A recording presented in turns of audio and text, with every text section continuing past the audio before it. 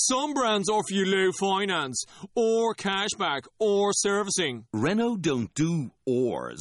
We do ands. The Renault Kadjar with 1.91% APR and €1,000 cashback and 3 years servicing, saving you thousands. Renault, the brand with the ands. Visit your local Renault dealer. Finance is made under a hire purchase agreement. Terms and conditions apply. Deposit required. Subject to lending criteria. See Renault.ie. Welcome to another podcast by InsideCarolina.com, the independent voice of UNC Sports, your home for Tar Heel football, basketball, and recruiting.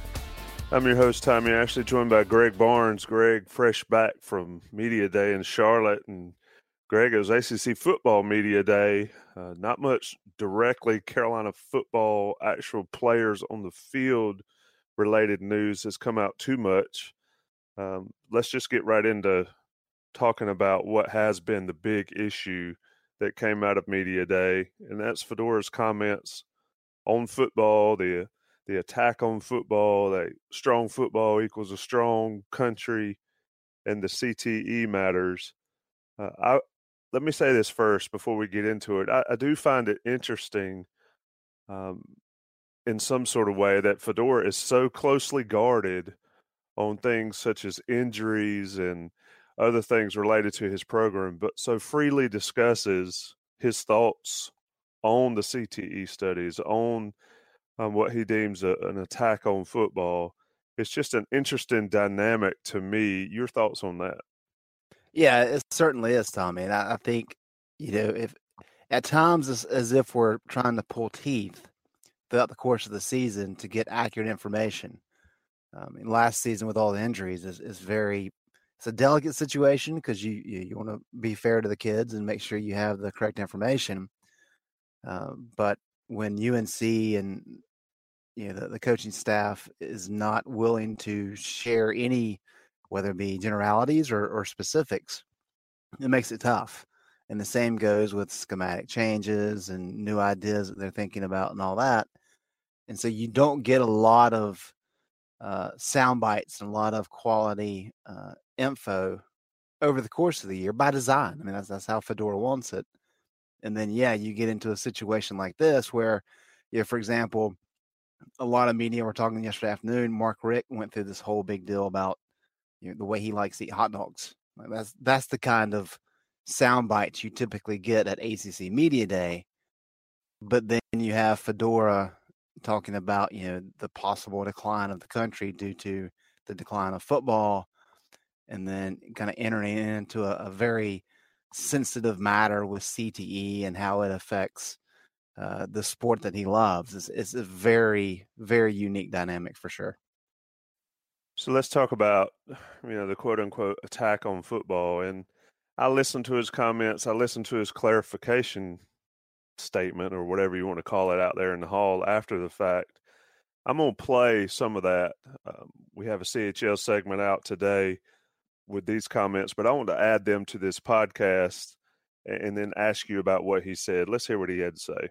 My responsibility as the head coach of the University of North Carolina is to make sure that our guys understand and that we're doing everything in Chapel Hill to make the game as safe as possible for our guys and to make sure that our guys are aware of all that. That's what I'm talking about when I worry about the future of the game, as far as, they say from the youth leagues and stuff that there is a drop-off in participation, and that's been happening the last couple of years.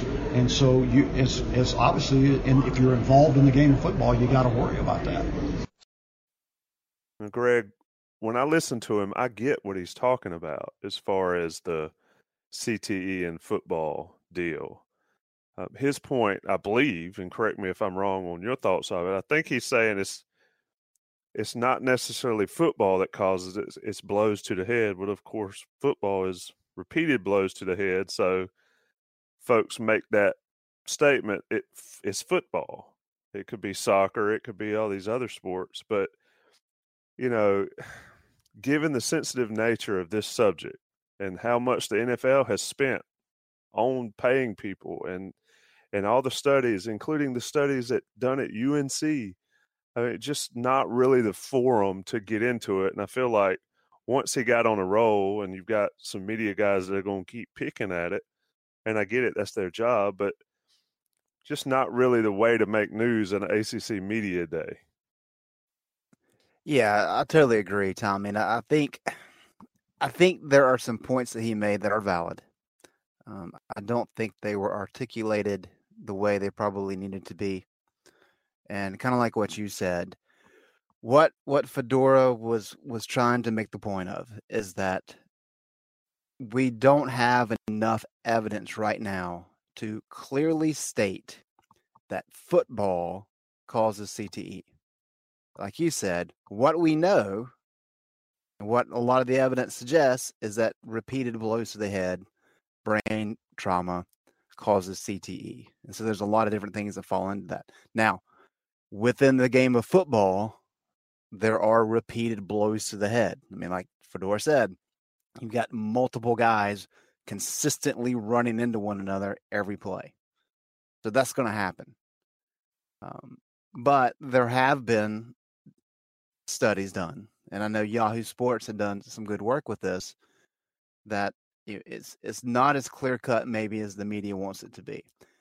I agree with you. I don't think that was necessarily the forum. I don't think it was articulated very well, and I don't think he was prepared to kind of back up his position, because he was asked multiple times, okay, well, who are these people that are attacking the game? Who are these people that are twisting data to make football look dangerous? And he didn't have an answer. It's kind of the whole the almost like the boogeyman. But I think you could probably find some studies or some articles for sure to say, okay, well, this article here is probably incorrect. And that's how the whole science of that's how the whole process goes. But I don't think it was the proper forum necessarily. I don't think it was articulated very well. And so what you have is people, I mean, I think the USA Today article that Dan Wolken wrote, I mean, the first sentence, I think it kind of spoke volumes about how people perceive what was said, even though it probably wasn't, it wasn't accurate. It wasn't accurate. But he said that Fedora made the point that football was being attacked because of all the emphasis on head trauma. And that's not what he was saying. That's not accurate. But that's what happens, is that you get in this situation where you've got this flood of reporters around, and they're trying to pick apart certain comments. And if you don't say it exactly the right way, it ends up looking bad. And I didn't have as big of an issue with the CTE comments. I mean, the fact that UNC has one of the leading concussion research groups in the country, I think you have to be careful there. And then you have to look at it in terms of kind of what are the positives, what are the benefits of making that type of statement? Because on the recruiting trail, right, the biggest thing for parents, and Tommy, you've got kids, I've got kids. If I'm shipping my kid off to go play for somebody, I want to know that they are uber concerned about my child's safety. And Fedora repeatedly said that anything to improve safety in the game, he's all for. But you can take some of these comments and twist them just enough to say, hey, he doesn't even think football has anything to do with CTE. And that's an easy sentence to make for an opposing recruiter to tell a kid's mom, and just to plant a seed of doubt. And then all of a sudden it kind of blows out of control. And now you've got a legitimate issue that you're having to suggest, really just kind of on the semantics of how you said something. And so, it's kind of a cost benefit analysis. And I don't think that was the idea, the best approach on a media day setup. I agree with that. I think, and I've said it in the past, I'm just not sure how impressed I am with Carolina's football PR department. I mean, he is so guarded about everything, and then to get out here on this limb And like you said, on the recruiting trail, people eat it up. There is an article in USA Today with the dean of the research department that does that stuff and talks about how much Fedora is concerned and about player safety. Those are the type articles and those are the type comments that Carolina really needs to push forward on this type of stuff. Yet we'll hear more and more, I think, or maybe it'll die down, but we'll hear about Fedora's comments, like you just said, that regardless of what he said, the inclination is he doesn't care about brain injuries. That's how it gets spun in the media, and folks can say, oh, it's the media's fault, it's the media this, media that. It is what it is. I mean, you know the world we live in, you deal with that, and if you don't, then you get crushed by it, and that's just the nature of it, whether it's in sports or politics or life or on the social scene. Let's try to come back and talk a little bit about the attack on the sport. Now, I do think Fedora's old school guy, old school tough guy. And some of these changes, while they are for the health of the players, I do think that a lot of the old-time football folks think that it's making the game, quote-unquote, softer. Your thoughts there? I mean, safety first. If everybody's hurt and injured and, you know, brains are damaged when they get finished, eventually nobody will want to do it. So there's a line you have to walk up against, the kickoff rule for once. But your thoughts there on those comments and just in that in general? Yeah, actually, I thought initially when I heard Fedora making some of his comments, that was kind of the topic. I was like, I can't really believe he's going there when you start talking about, you know, football declines and all of a sudden you're talking about the potential decline of the country. I think that's a lot of hyperbole. The CTE stuff, I kind of knew what he was saying, even though it may not have been phrased properly. So I didn't make too big of a deal about that. But yeah, I agree with you. He's old school football. There are changes that are being made, and that's one of the reasons that he came back out, was to make clear that, hey, I'm not saying that football is being attacked because of these changes to improve safety. He really wanted to make the point that he thought football was being attacked by, you know, people kind of massaging data to make football look bad. But you know, in terms of the decline of the country, let's say this: does football help in any way, shape, or form? Maybe with the military, maybe, right? But we know that the reason our military is the biggest and baddest in the world, number one, is we spend more than anybody else by a far margin. All right, we have a system set up where the people that work in our military kind of volunteer for it. That's a unique dynamic. There's a lot of passion involved with protecting the country. So there's a lot of different things that allow us to have the military that we have. And that's built up over hundreds of years. So are we ready to put kind of football near the top of that? I don't think so. I mean, I think football, maybe it helps, but I think sports help in general with any kind of camaraderie and chemistry and team building and all that stuff. And all of that parlays into military dynamics. It also parlays into corporate dynamics and some other things. So yeah, I think that was a little bit of a stretch. But in terms of kind of what you're getting at, I think Fedora and a lot of these guys are old school. It's kind of the mindset that, hey, there are risks involved when you get into the sport, and if you love it enough and you want to do it, then you'll just kind of suck it up and play. And injuries are part of the game, and you've got to play through it. Now, when you add the CTE discussion in, that changes things. Because it used to be, if you had a concussion, they tell you to shake it off and get back in the game. We know now that's very damaging. That's not something you want to do. But you have to be aware of all these changes that are taking place and all these health concerns. And it would be one thing if everybody was equal, and you come from a two-parent family and you've got money and you can say, hey, you know what? I think I'd rather play tennis because tennis, I'm not going to have brain injuries.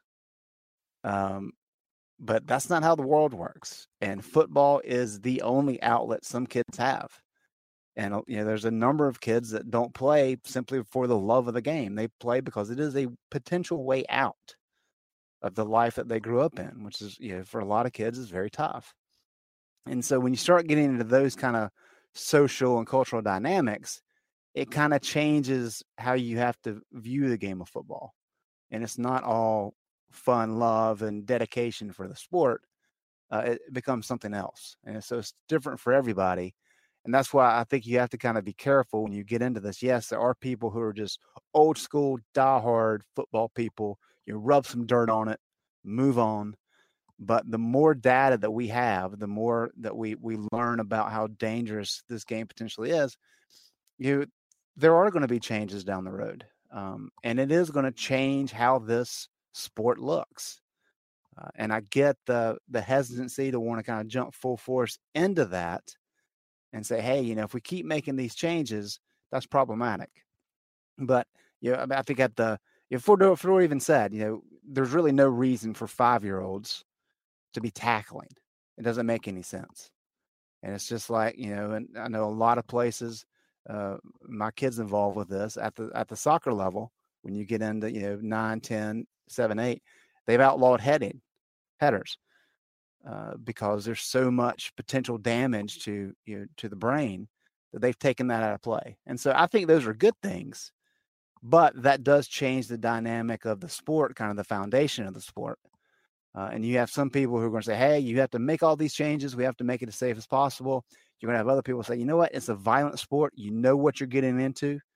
And, I'm not to say one's better than the other or whatever, but those are kind of the two polarizing sides.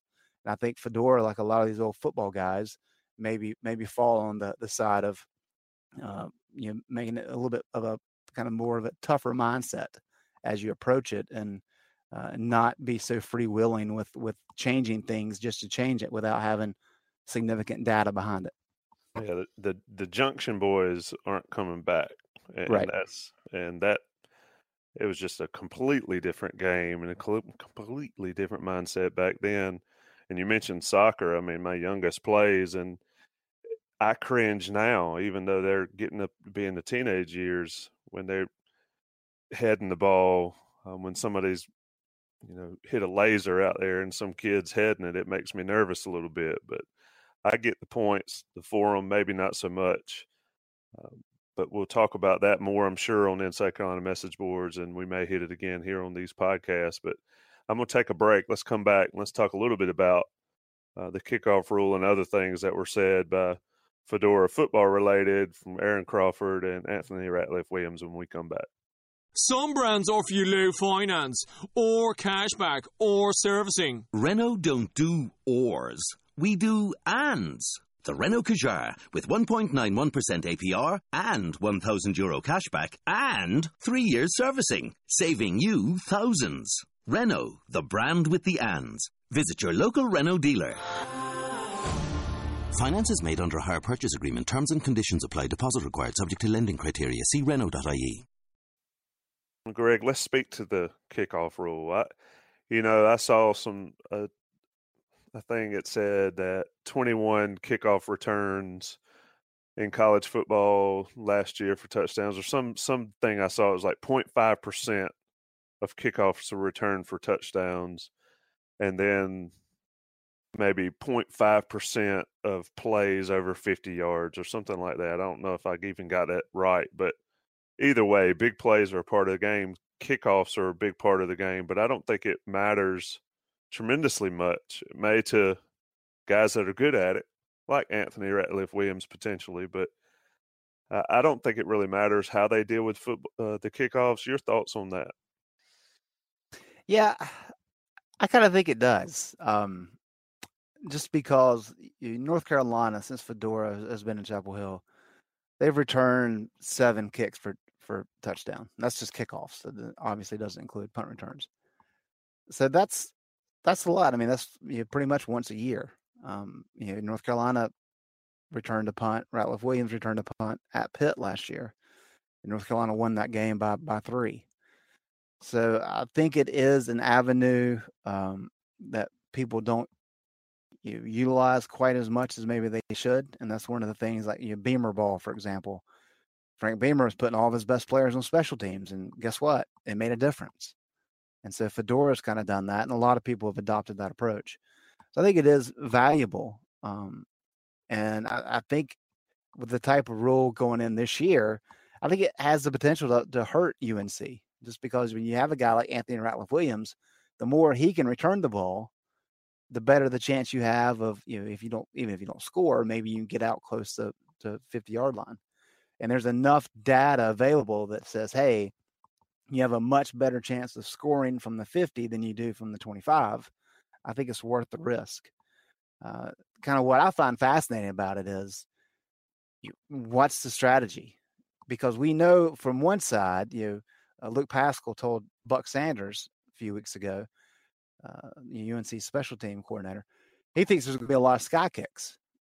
Try to land it, at the 20-yard line or the 15-yard line, kick it high enough so that the coverage unit can get down there and make you fair catch it. Fedora, on the other hand, thinks there's going to be a ton of squibs. And that by doing squib kicks, that allows your team to kind of get down there, and it takes the fair catch out of play. And so we know that side of it, but I'm more interested on the protection side. We're used to kickoff protection units kind of lining up, a couple guys at the line of scrimmage, and then you got 2 here, then you got your 2 returners. I think that'll change. I don't know how it's going to change, and it may not be something that's set in stone until maybe late in the year or even next year. But I think you could see, maybe 3 kick returners out in the game. Just have them lined up, so if a squib kick comes flying down, they're in position where they don't have to run all over the field, and they can just kind of run vertically, grab the ball, and take off. So I think that component will be interesting to see, kind of the strategy of it. But I do think it's, again, I get the health aspect of it and the safety aspect of it, but I do think it's a part of the game that at least this year, that change will possibly hurt North Carolina. I agree with that, and I knew you'd probably throw out some stats, and I agree, given Carolina's issues on the offensive side of the ball at times, I think you're right about that. And I will be interested to see, you've got the article, Ratliff Williams talking about it on the site, to see how it's handled, to see how teams adjust to it. Because squib kicks and sky kicks, 2 vastly different things. I'd like to see if Pascal's right or Fedora's right. We'll find out soon enough. Greg, the players had a chance to talk and speak to the media, and they haven't gotten much press anywhere but inside Carolina. What did Crawford have to say at media days that sort of caught your ear? Well, I think the key thing with Crawford, and Fedora touched on this as well, is that Crawford made the point that, hey, our defensive line, we've got 8 guys that can rotate in and out. And he said, it's the most experienced, deepest group that he's been a part of here at Chapel Hill. And I know some people say, well, we hear that every year. Well, it's true this year. I mean, there's enough guys that have played a lot of games that the defensive line should be a strength. Larry Fedora said he was actually comfortable with the group that he had at defensive line. And that's something he normally does not say. Very, very often he said, I'm not comfortable anywhere. But he is comfortable with what he's got at the DL. So that's good, because that's kind of a key component. And I asked Aaron about, the idea that the JP, Papuchis, the defensive coordinator, wants to be more attacking, be more aggressive. JP told me last week that he wants opposing teams to turn on the tape and say, hey, that is an attacking defense. But a lot of that starts up front. And a lot of that goes hand in hand with kind of run defense too. And so Crawford said, yeah, scheme plays a big part of that, but it's also kind of a mindset. And you've got to be willing to get off the ball. You've got to be able to win your battles. And with him playing nose tackle, if he's got 2 guys coming at him, he's got to do his job of soaking up 2 blockers, because that helps his teammates get open and maybe get into the backfield to get a tackle for loss or a sack or something. And so he thinks they have enough pieces up front where they can be more consistent, where they can not get pushed out of gaps, where they can create some havoc in the backfield. And, as you know, Tommy, if your defensive line is solid, that makes your back seven look a lot better. And so I think there's a lot of confidence that the defensive line can finally kind of flip the switch that we've been waiting on, it seems like, for so long, and really give this defense a chance to be efficient. And if you can do that, then all of a sudden now it becomes a lot easier for the offense. And we're talking about a different type of team than maybe we've seen last couple of years. Yeah, the biggest thing to help Carolina's linebackers is the defensive line be as good as Fedora thinks they'll be. And if they are, then that linebacker issue shrinks a little bit. It'll still be an issue, but it won't be near as glaring as it has been in the past. Ratliff Williams, Greg, you think he gets some first-team All-ACC honors when all that stuff's announced on Thursday? I think he will for the return game. I don't think he's quite there yet with the wide receiving stuff. I think he's got a little bit of a ways to go. But as we talked recently, Tommy, even last year, early in the year he was still kind of feeling his way, but by the end of the year he kind of had broken out. And so I think he needs kind of a full year of what he did the second half of last year. And if he can do that, then all of a sudden, now he's in contention for second, third team All-ACC. And that would set him up for next year to be this guy that, hey, this is an All-ACC wide receiver and return man. This is an elite kid. Let's see what he can do in his senior year. But that requires him to build off what happened last year and have a very productive 2018 season. Yeah. News and notes around the league. Anything, I know we're Carolina-based specifically, but when I covered the kickoff thing, I always like to hear what other players, other coaches had to say. Any nuggets come out that you heard or saw or heard about while you were in Charlotte on Wednesday? You mentioned Rick and hot dog. Yeah, the funny thing is that North Carolina was the very first team to go in terms of their press conference and then their breakout room, which is like an hour-long interview. And after that, it seems like everybody forgot about the rest of the teams, which is probably how all the other Coastal Division coaches wanted it to be. And so North Carolina stole the news of the day, initially with the CTE and football is under attack. And then, of course, at the end of the day, you get news about the secondary violations. And so it was all North Carolina all day on Wednesday. And so, I think the other team succeeded in hiding behind the curtain, if you will. Let's mention the news that came out yesterday. Certainly not new news. It had been floating around for quite a while. And my question is to you, Greg, and your thoughts on this is, why is it floating around and just coming out now? I mean, I think from at least my perspective, if I was the head of a program of some sort, especially in this day and age, 2018, you're not keeping something like that quiet, period. It's not going to happen.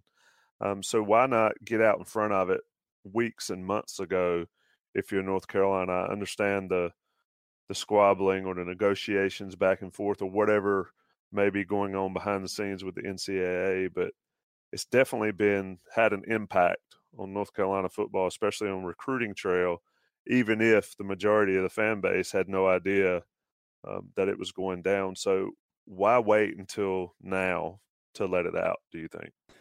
Yeah, well, I think there's kind of two ways of thinking about it. And one kind of supports your idea, and it's that, hey, the off season comes around, after spring football in April. Why not put this out Memorial Day weekend in May? That gives everybody something to chew on for a couple weeks. And then by the time you get to the ACC kickoff in mid-July, it's an old story. And then you have the other mindset of, hey, let's not say anything about it. Let's wait until pretty much game week before you head to Cal. You throw it out there. It becomes a hot talking point. But then, the season starts and everybody's talking about other things anyway.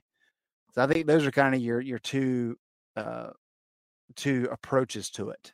And I think really what kind of shape North Carolina's decision on this is potential suspensions. Those things have not been finalized as of yet.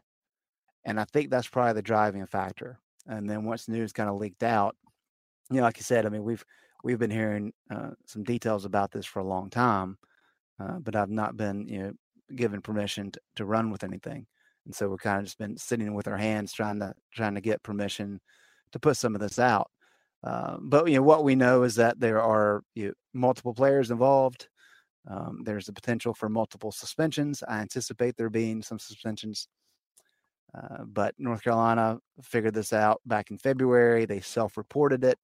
The NCAA kind of went through the process in March, determined that it was a secondary violation, and pretty much wrapped up their end of it. And so now it's a matter of UNC trying to figure out exactly how they want to finalize any potential punishments. I think the NCAA, there's probably some conversation there with their group in terms of exactly how that should look. But for the most part, I think the important thing to tell people is this is nowhere near what we've dealt with the past 7 years. This is there was, I think I figured it out. There was like 3,500 secondary violations in 2017 alone at the Division I level. So this is the stuff that happens across the country. It happens at every program. And so North Carolina is just having to deal with this now. And I don't want to say minor because it does include the potential for suspensions. So that makes it more than minor. But it's not like a program-wide issue. It's player-specific. And so UNC is just trying to kind of hammer out the details.